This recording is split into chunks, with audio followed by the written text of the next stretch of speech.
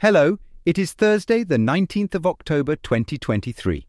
And here are some of the top stories making the headlines on the business magazine Southeast website today. NMT, the Dutch shipping and logistics group, has expanded its office footprint at Waterside Place at Town Quay in Southampton.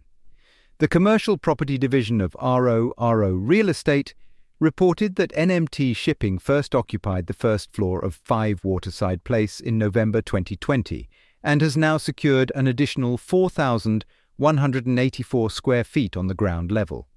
This expansion follows the disclosure of a £200 million development plan for Town Quay in Southampton. Recent data from Creditsafe reveal insolvency-related activity in the southeast took a dip last month, falling to 219 in September from 264 in August. However, UK Insolvency and Restructuring Trade Body R3 issues a warning that despite the decrease, there's absolutely no room for complacency among companies.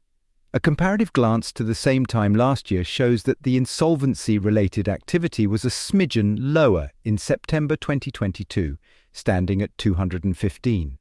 In an effort to combat the global climate crisis, a substantial new study which engaged a professor from Winchester University asserts that the transformation required includes a change in human diet and an elimination of industrialized animal farming. Published in esteemed scientific journal Helion, the paper evaluates the Earth's urgent predicament, highlighting the brief time frame of merely 7 to 8 years left to make necessary changes. That's it for today. For more, visit thebusinessmagazine.co.uk. We are back tomorrow with more. Goodbye.